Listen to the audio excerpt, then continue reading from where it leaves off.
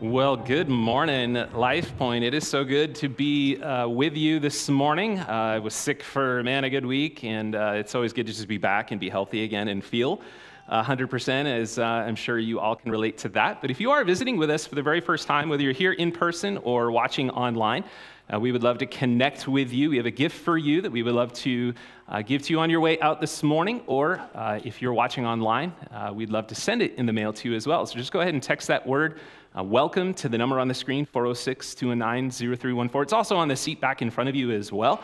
If you like to use your smartphone and QR codes, you can snap that QR code as well. We promise not to spam you with all kinds of information. I keep getting Gmail notifications. Your Gmail account is full.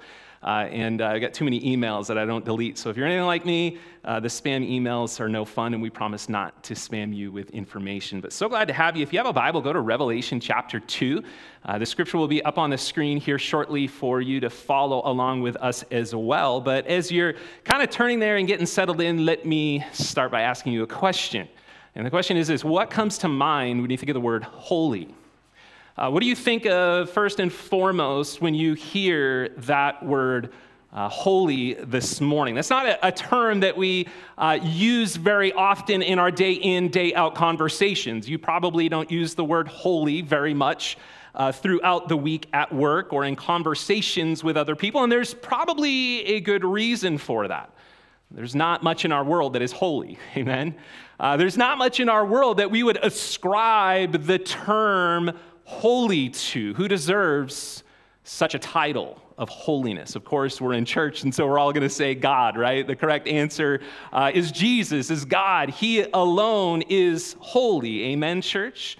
He alone deserves to be ascribed that title because he embodies holiness, right? He is pure. He is just. He is without sin always. He is undefiled. God is holy. In fact, you find this all throughout Scripture. In the book of Psalms, you find this often. Psalm 99:9, the psalmist says this, that exalt the Lord our God. And that's what we're doing this morning, is that we would come and worship week after week and exalt the name of the Lord Jesus Christ. He says, exalt the Lord our God and worship at his holy mountain, for the Lord our God is holy. God is holy. Amen, church? We serve a holy God.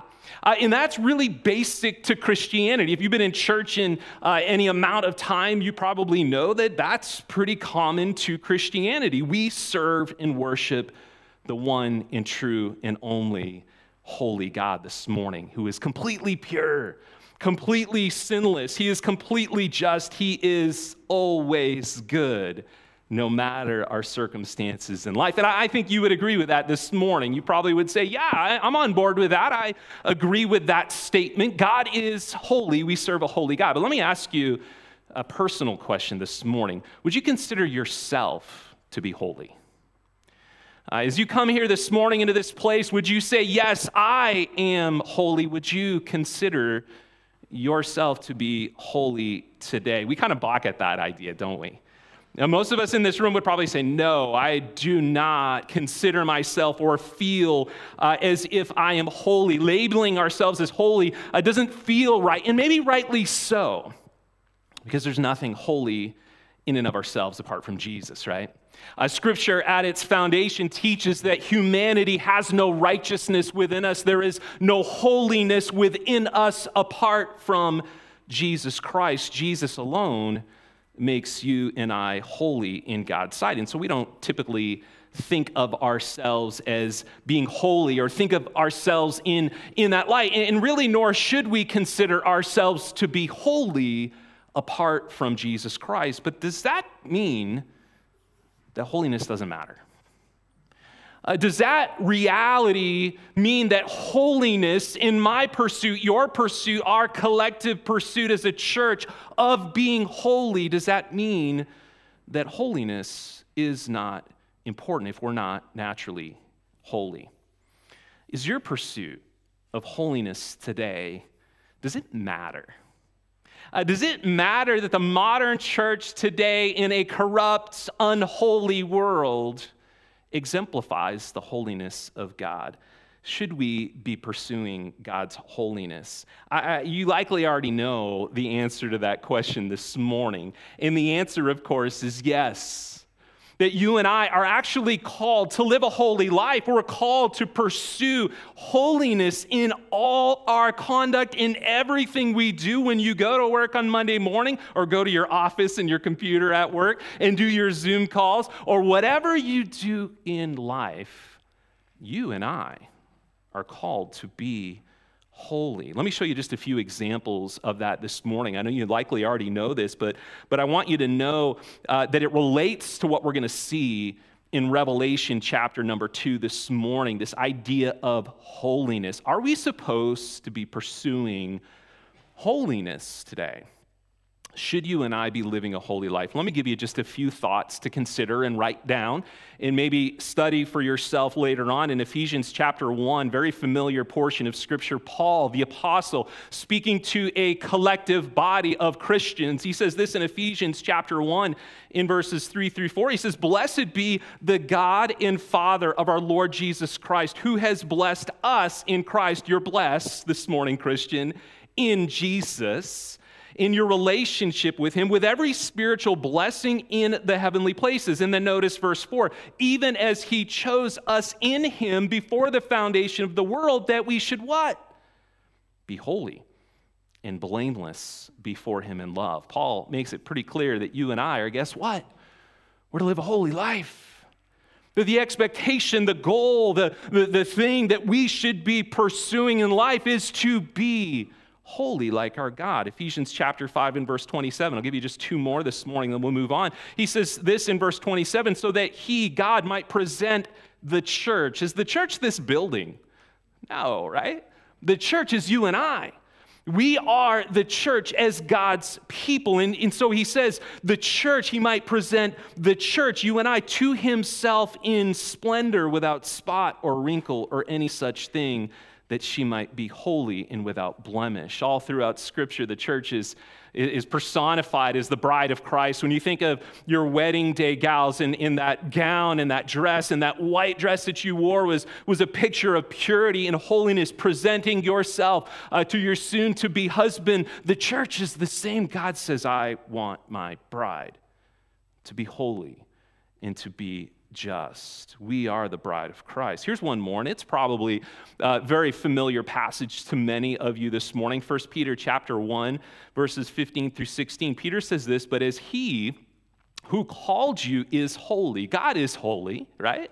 "As he who called you is holy, you also be holy in all your conduct, since it is written, 'You shall be holy, for I am holy.'" And so, to answer the question, are you and I to be pursuing a life of holiness? If you're a Christian this morning, you have a relationship, there's been that moment where you've seen the grace of the Lord Jesus Christ. He died for your sins. He paid the price for you. And you said, "Yes, I want that. I need that." And you accepted Christ. Guess what? God expects that you and I pursue his holiness. Holiness is to be the pursuit of our lives. But here's the problem. Here's the problem, is that holiness is often and easily excused in our lives, isn't it? You see, I asked you at the very beginning, what comes to mind? You think about holiness. Most of us, we don't give any consideration, any thought in our lives, in our day, in our week, in our year, to the idea of holiness. Holiness is often the last thing we think of. We don't give a whole lot of thought. We don't give a whole lot of attention often in our lives to becoming holy like our Lord. If we're honest with ourselves, and we're in church, right? So we ought to be honest this morning. If we're honest with ourselves, most of us would probably say this, including myself: I haven't pursued holiness like I should have. That I'm often not considering being holy like my Lord and pursuing his holiness. I'm not pursuing the holiness of God like I should. It's not that important to me. Most of us, if we're honest, we would say, I don't spend a whole lot of time thinking about, caring about, considering being holy. And here's why. Here's why. Tolerating sin is way easier, isn't it? Sin is the thing that is so much more natural in our lives, and so it's so much easier to tolerate it, excuse it, give into it. We say, holiness is just too hard. It's too exhausting. It's maybe too unattainable. I can never be holy like God, we say, so why try? You ever thought that, said that, heard someone say that before? Well, I want you to know this morning that that line of thinking became so prevalent in the first century. This idea that holiness is just something that, we can't ever attain to. Sin is just so natural. It's so easy to tolerate it, excuse it, give into it in our lives. And so why even pursue holiness? You know what? I think God's grace just covers it all. So let's just give in to our sin. That idea became so prevalent in the first century. And I want you to know it was present in one of the 7 churches that we're going to look at this morning in Revelation chapter 2. This was a church, hear me this morning, that was stopped focusing on the holiness of God, and it's important in their lives. It became a byproduct, an afterthought. Holiness was no longer important to them.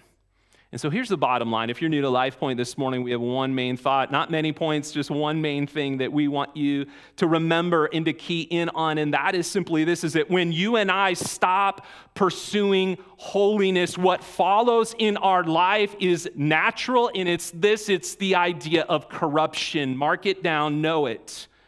Whenever you and I stop pursuing holiness, corruption is soon to follow. When you and I stop making holiness the goal of our life, the pursuit of our life, in all that we do, day in and day out, corruption soon follows. We fall back, don't we, into our own ways. And many of you probably can relate to that this morning. You know what it's like. I know what it's like to fall back into old ways, old sin habits in my life, things that I used to do, old sin patterns. And the reason for that is holiness wasn't that important to me. I didn't pursue it like I used to pursue it. And we often wonder why. How in the world did I ever get to this place? You ever wonder that? How did I get here? How did I get so far away? How did I go back to those moments in my life where I was so given to this sin or sins in life? When holiness isn't that important to you, it becomes easy to fall into corruption and temptation in life. And everyone here this morning is prone to that. Everyone watching online, man, you and I are prone, we have that tendency to do that. When we stop making holiness the pursuit of our lives, we fall back into old habits, old ways. And that's why Paul in Colossians chapter 3 said, set your minds. And that setting of your minds is a continual habit daily. Today, I'm going to set my mind, my heart, my thoughts on things that are above, on holy things, not on earthly, fleshly things. Because if I do, the moment I do, I know what happens. Corruption begins to invade my heart and my life.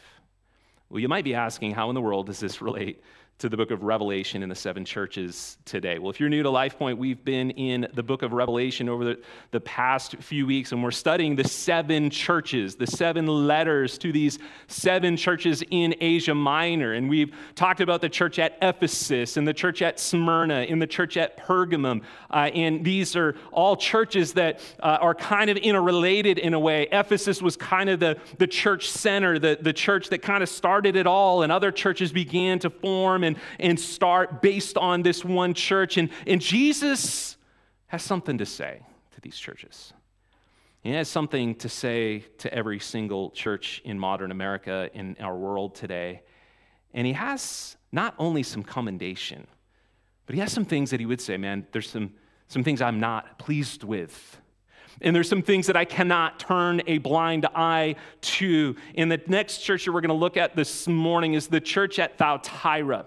Thyatira. And the church at Thyatira became a church that not only compromised like the church at Pergamum. If you remember from a few weeks ago, this was a church in Pergamos that allowed corruption to come in. It was similar to that, but this church in Thyatira took it to a whole new level.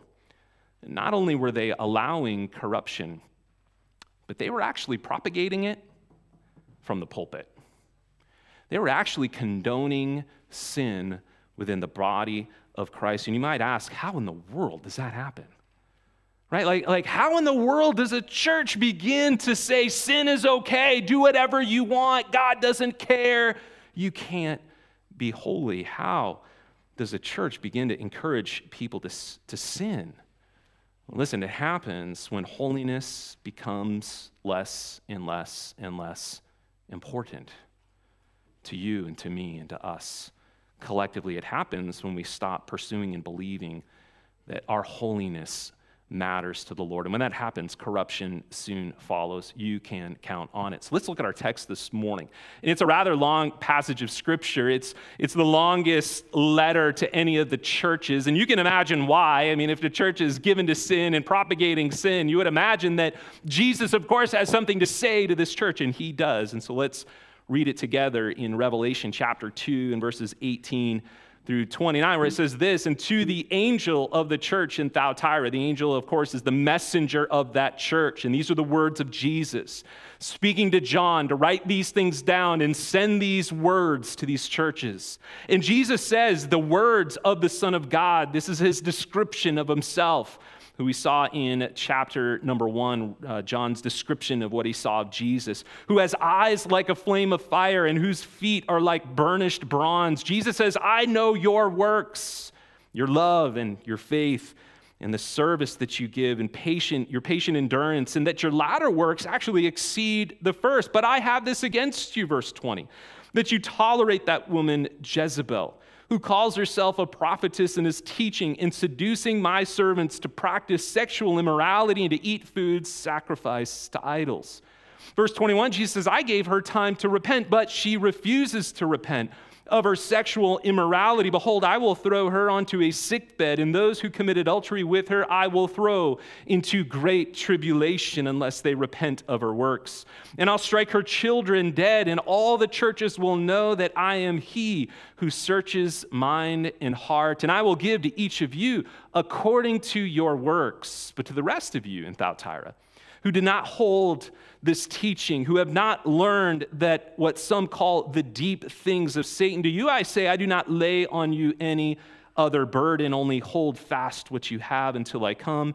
The one who conquers and who keeps my works until the end, to him I will give authority over the nations, and he will rule with a rod of iron. And when earthen pots are broken in pieces, even as I myself have received authority from my Father, and I will give him the morning star. He who has an ear, let him hear what the Spirit says to the churches. Boy, there is a lot going on in this passage of Scripture. We're not going to cover every detail here this morning. This is a very long letter. And in fact, it is the longest letter written to any of the 7 churches. But what I am going to do this morning is I am going to give you the highlights and explain what is the issue. What is happening in this church? What are they facing collectively? And the issue I want you to know that they were facing is not just something unique to them. It's not something that we would just kind of, callously, brush aside and say, oh, wow, that would never happen here. That would never happen in churches in America or in our world today. That would never happen in my life. I want you to know that it's not unique to them. Their circumstances might look a little bit different, but every church is prone to condoning and allowing sin to creep into it. And I'll explain that here in just a moment. But notice first what Jesus says. Let's kind of walk through this for a little bit this morning. Revelation chapter 2 and verse 19, notice it with me again. Jesus says, I know something. And remember, we said that at the very beginning, Jesus sees his church. And if the church is not the building, it's the person, right? Jesus says, I know you, and I know your life, and I know everything about you. I know your thoughts and in your intents of your heart, your motivations. Jesus says, I know you. And he says, I know my church. And what he knows about this church in the city of Thyatira is this. He says, I know your works, and I know your love, and I know your faith and service and patient endurance, and that your latter works exceed the first. And I want you to know that this was actually an active church. That from the outside looking in, it was like, wow, this is like a thriving church, an active church. They're involved in their community. They're loving. They're giving. It's possible that they're doing all sorts of things to reach people for Christ. And Jesus says, I know. And I know that your latter works exceed the first, meaning this, that I know that you're actually growing. That where you started is not where you're at now. And that is a true principle for all of us. Where we started when we came to faith in Christ, we shouldn't stop there. We should continue to grow. And this church was growing. And they were increasing in their efforts, and I want you to know that that was good, that was great. They were doing more and more and more. And like I've said in the past, when Jesus commends something, we ought to take notice, right? When Jesus says something is commendable, and this is good, your works, your faith, your service, your patient endurance, boy, do we need patient endurance in 2020. Amen, church? Jesus says that's commendable. And we ought to be about all of those things. But there's something very destructive going on in the church that cannot be overlooked or dismissed. And I want you to know that this is a body of believers, Christians, who became accustomed to dismissing and overlooking sin. This is a body of Christians who are maybe likely a lot like modern day Christians today, where you see a lot of shallow Christianity. You just kind of go to church and you kind of do your thing. But you know, the rest of the week, it's kind of a free-for-all. God doesn't care because I went to church on Sunday. I think they began to dismiss their sin. But know this, Jesus will not dismiss sin. Jesus won't ever turn a blind eye to the sin and the allowances that we make in our lives. He takes it very, very seriously. Why? Because he's a holy God. Because he's just and he's righteous. And you and I, guess what? We represent Jesus Christ to the world. And God wants nothing more than for the world to see the real Jesus in us, in the church. And so he says, be holy. Be holy. And at this point, the church in Thyatira was anything but that. A church was doing a lot of good stuff, and Jesus commended them for that. But this church began to compromise their holiness. And so how did they do that? How did they do that? How were they compromising their holiness? Let me make that just a little personal this morning. How are you and I compromising our personal holiness? What are things in our lives that we're allowing and we're making allowances for that are compromising our holiness? Are there things that you're doing and allowing in your life that are affecting your pursuit of holiness? Well, I want you to know this morning that in the church at Thyatira, it was sexual sins.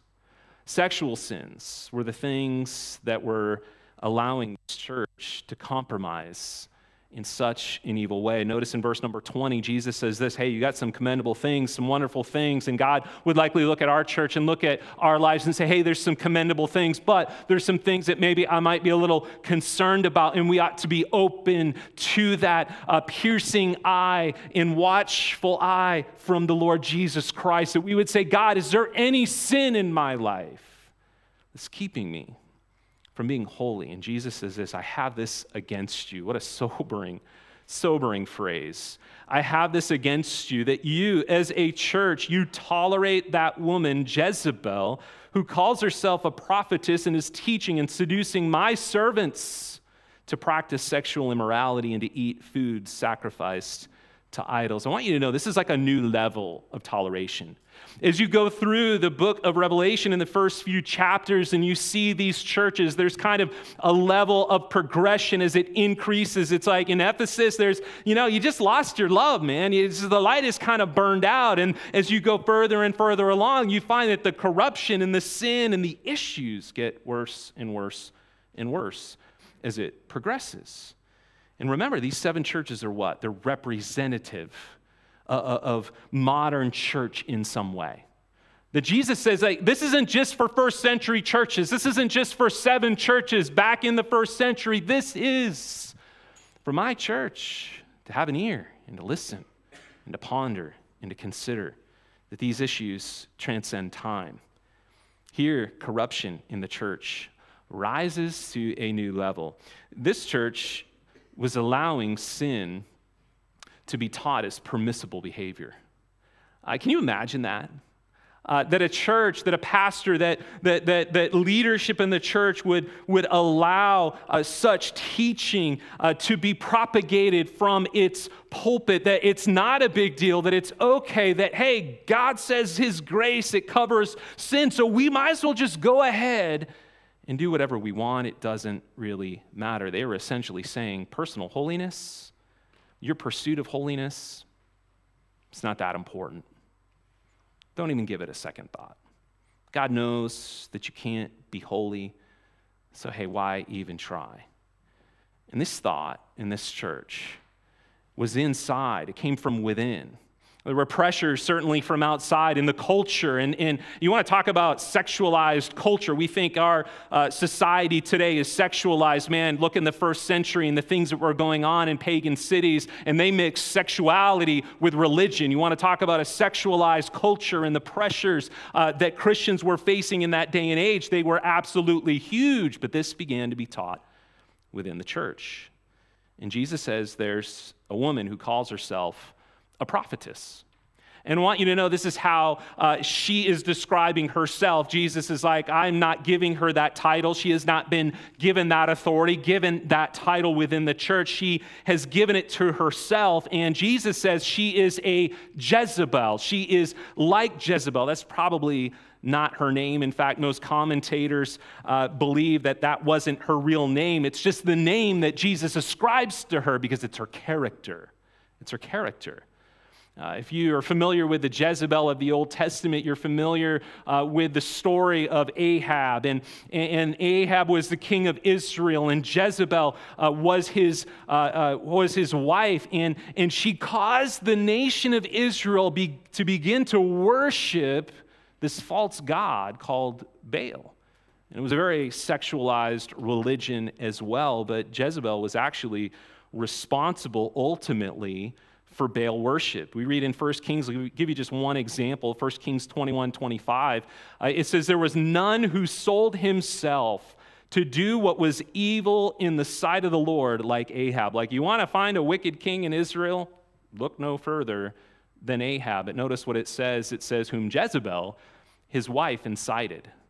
This woman was the cause of the immorality within the nation of Israel. She was a pretty evil woman, if you recall, and read her story. In fact, she even had a man killed just so that her husband could take ownership of his extensive garden. So the name Jezebel in and of itself carries with it a very evil connotation. Anybody know someone whose daughter is named Jezebel? Like, seriously, like, anybody know? You're like crickets, right? Like, nobody calls their daughter Jezebel. What's your daughter's name? Oh, Jezebel. Oh, how sweet. Probably not, right? Why? To be a Jezebel meant that you were inciting others to evil.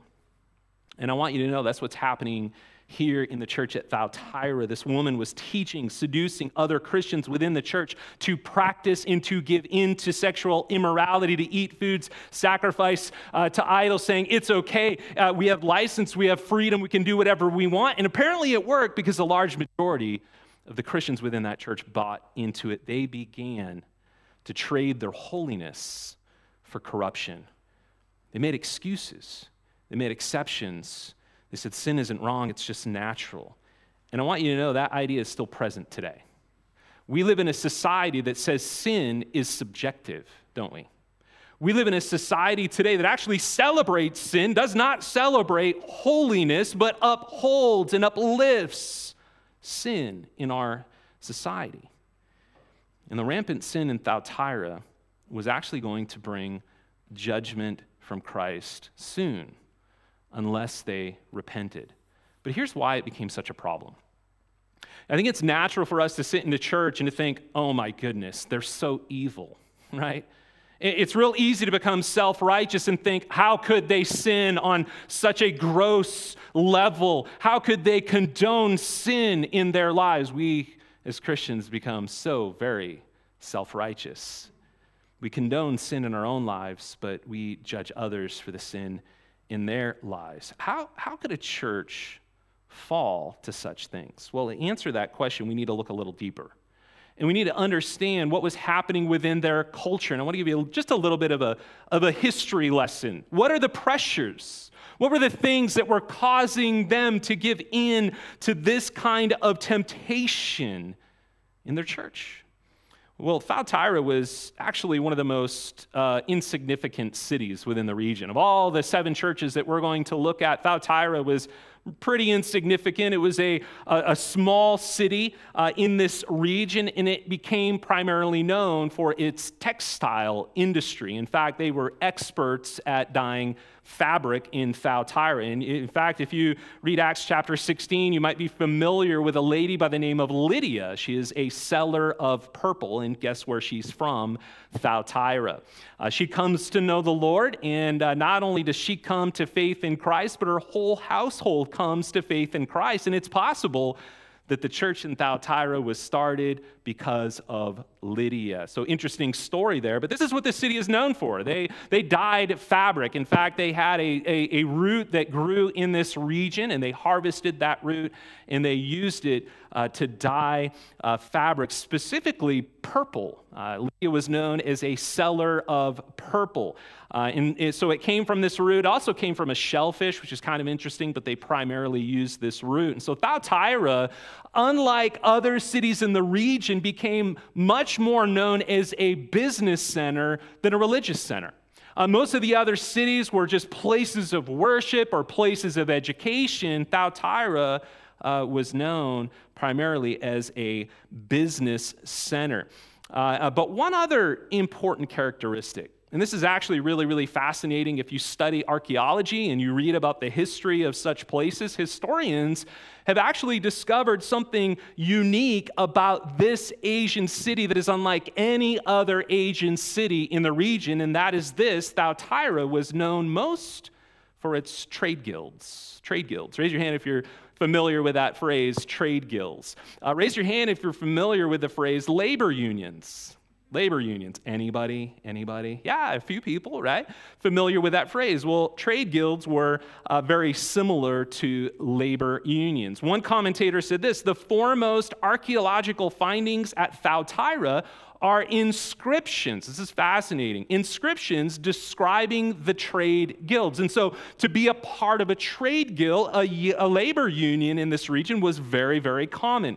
He went on to say this: these guilds were multiple and diverse in nature.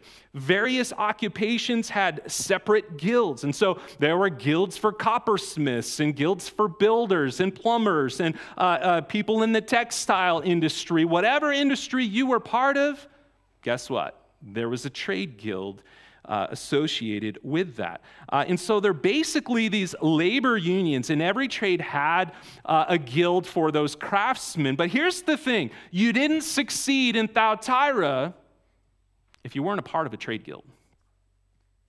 If you wanted to succeed, you wanted to move your business forward, you wanted to make money and more of it, just like the world always does, our fascination with money, you had to be a part of a trade guild.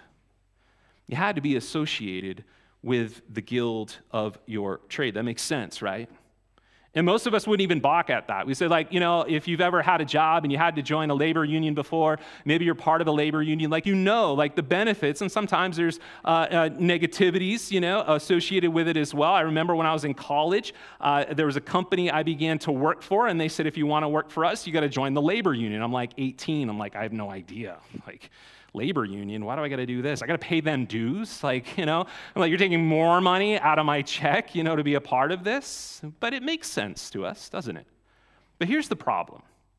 And this became such a huge problem within the city for these Christians and for those that were part of a trade guild, because many people are coming to faith in Christ and they're part of these guilds. They're craftsmen. They have some sort of job, and they know that the importance of being a part of a guild in order to put food on the table. What began to happen in these trade guilds and what went on in their meetings was gross sexual license.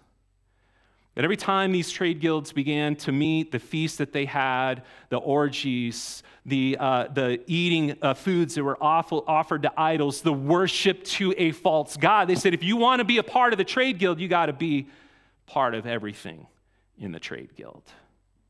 And so you can see the tension that must have been for Christians if you want to get ahead, right? You want to climb the ladder, you want to be successful, you want to make money, you have got to be part of the trade guild, and you got to be a part of everything in the trade guild. And many of these Christians were torn. What do? I got to put a roof over my head. I got to put food on the table. I got to maintain the lifestyle that we have and we love. And all of these things, the tension for these Christians, their livelihood is at stake. And so now you can understand maybe the difficult temptation that they were in. And some within the church began to say this: it's just kind of a necessary evil. I don't like it. Yeah, you probably don't like it either. But business is business. And it's just a small thing for you to do in order to have the success and the money and the things. You want to continue to have all the things you have and the freedoms and all these things in life, just compromise a little bit and you'll have what you want to have. And so people in the church began to say, holiness is hard. Can we all agree with that? Being holy is hard. It takes work. It takes effort. It takes every day waking up and setting our minds and looking unto Jesus every single moment. I don't know about you, but the moments that I don't look to Jesus, the moments I look to what the flesh wants to do. Holiness is hard. And I think for a lot of Christians in that church, they said the same thing: holiness is hard. And so the teaching and the idea began to rise up within that church. Hey, it's okay. You're a part of a trade guild. What happens in business stays in business. It's not the same. Holiness only applies when you come to church. We kind of laugh at that. But it's often the one thing that we do. We go about our days, we go about our business, and we say, holiness doesn't apply here. But yet holiness is something that should impact everything. You see, it's not just coming to church, or it's not just being a missionary and going out. Like if we do all these outreach activities, no, we're to be holy in everything we do so that the world might see Jesus and the hope of a Savior and the hope of being freed from the corruption of sin and the condemnation of sin. It's through our holiness that people see Jesus in us. And this church began to diminish that. And guess what happened? Corruption ensued. Holiness was no longer important. And maybe you can relate to that this morning. Maybe you're here and you're like, you know what? 2020 has not been a focused holiness year in my life. And Satan is really smart, isn't he? Like he knows what he's doing. He knows how to move our focus onto other things. And maybe you're here and you would say, this year has not been a year that I have increased and focused and leaned into the holiness of God. Maybe you've allowed some sin to creep into your life and you're excusing it. Maybe you're saying, it's just too hard. And so why even try?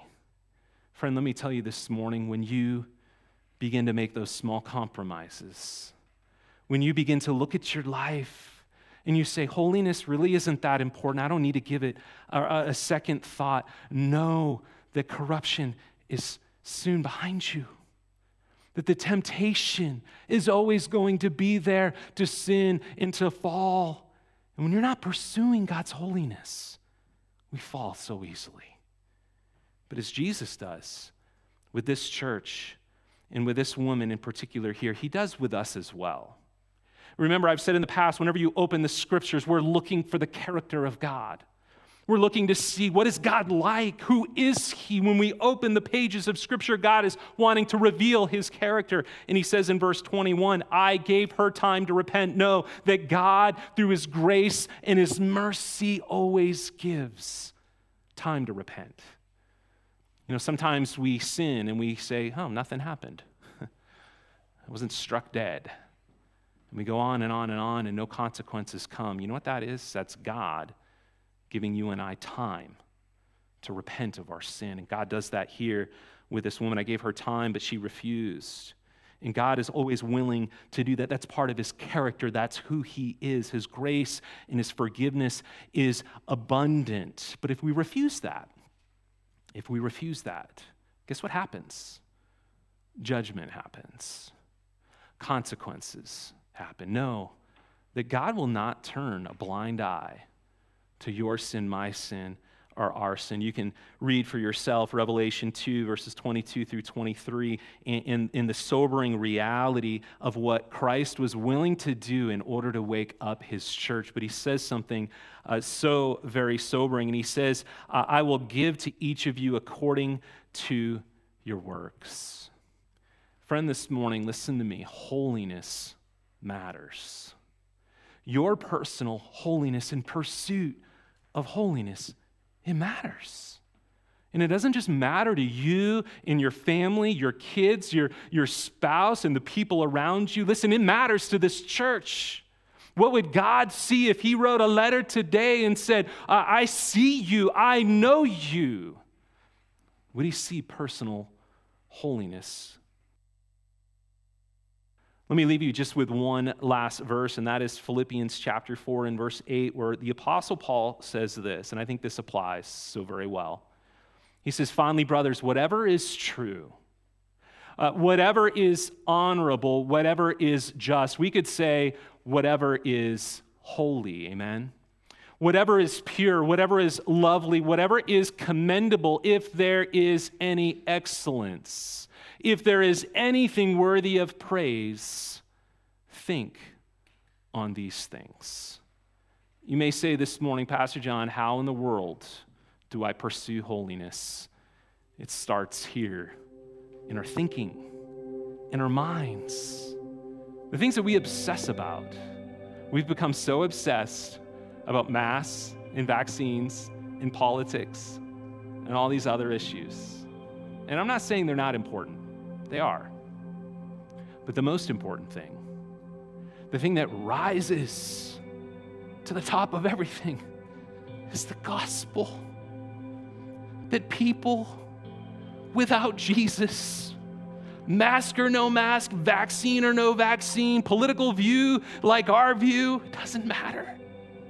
They don't have Jesus.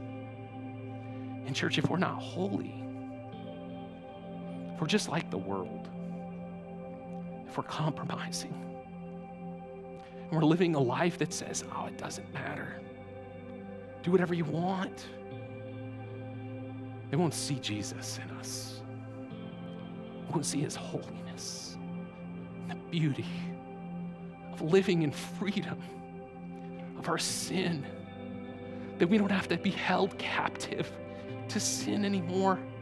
Jesus says, I want them to be set free. Guess who he wants to use? The bride of Christ, who is pure and holy and just and exemplifies my character. Will we be perfect? Oh my goodness, no. But will we strive in all we do to say, this is a holy God, and we want you to know him, and we want you to experience the same grace and forgiveness and peace of walking with a holy God. Church, would you stand with me just for a moment? There's a moment we call invitation. An invitation from God, a moment that God says, I'm giving you space today. Isn't it wonderful that week after week we can align our hearts with Scripture? And God says, I'm giving you space. I'm giving you time. I'm giving you moments in your life that you would recognize me in my voice, in my speaking, in my conviction. Not because I hate you and I want your life to be hard and difficult, but because I love you. And I want you to experience what it's like to walk in holiness. Man, there is peace. There is peace in knowing and following Jesus. There is peace in knowing that the habit of sin does not have its grip on me. That the habit of sin is not the thing that constantly, that guilt and that condemnation that I constantly feel in life. There's peace in holiness. And God says, I want you to be holy. Don't forsake holiness, church. Because when you do, when I do, when we do, corruption will follow. Corruption will follow. God, today, forgive us. God, forgive us of the moments that we have forsaken your holiness. We've forgotten your holiness. God, may we be students of your holiness and your character. God, may we not come off as self-righteous people who think we have it all together and have it all right. We don't. We have no holiness apart from you. But may we learn what it means to be holy as you are holy, that we might represent you well, that we might show the world who you are, the one true God who sets us free from sin. God, we worship you. We pray, God, that we would leave this place and not just be hearers of your word, but may we be doers. May we seek ways, God, to learn and know your holiness. May it be the pursuit of this church, that you might look upon us, God. We know that you won't see perfection, but may you see a body of believers that are pursuing just to be like you. May we represent you well as we walk out of these doors today. We love you, we praise you, we worship you. In Christ's precious name we pray. Amen. God bless you, church. Thanks so much for being here. We'll see you next Sunday.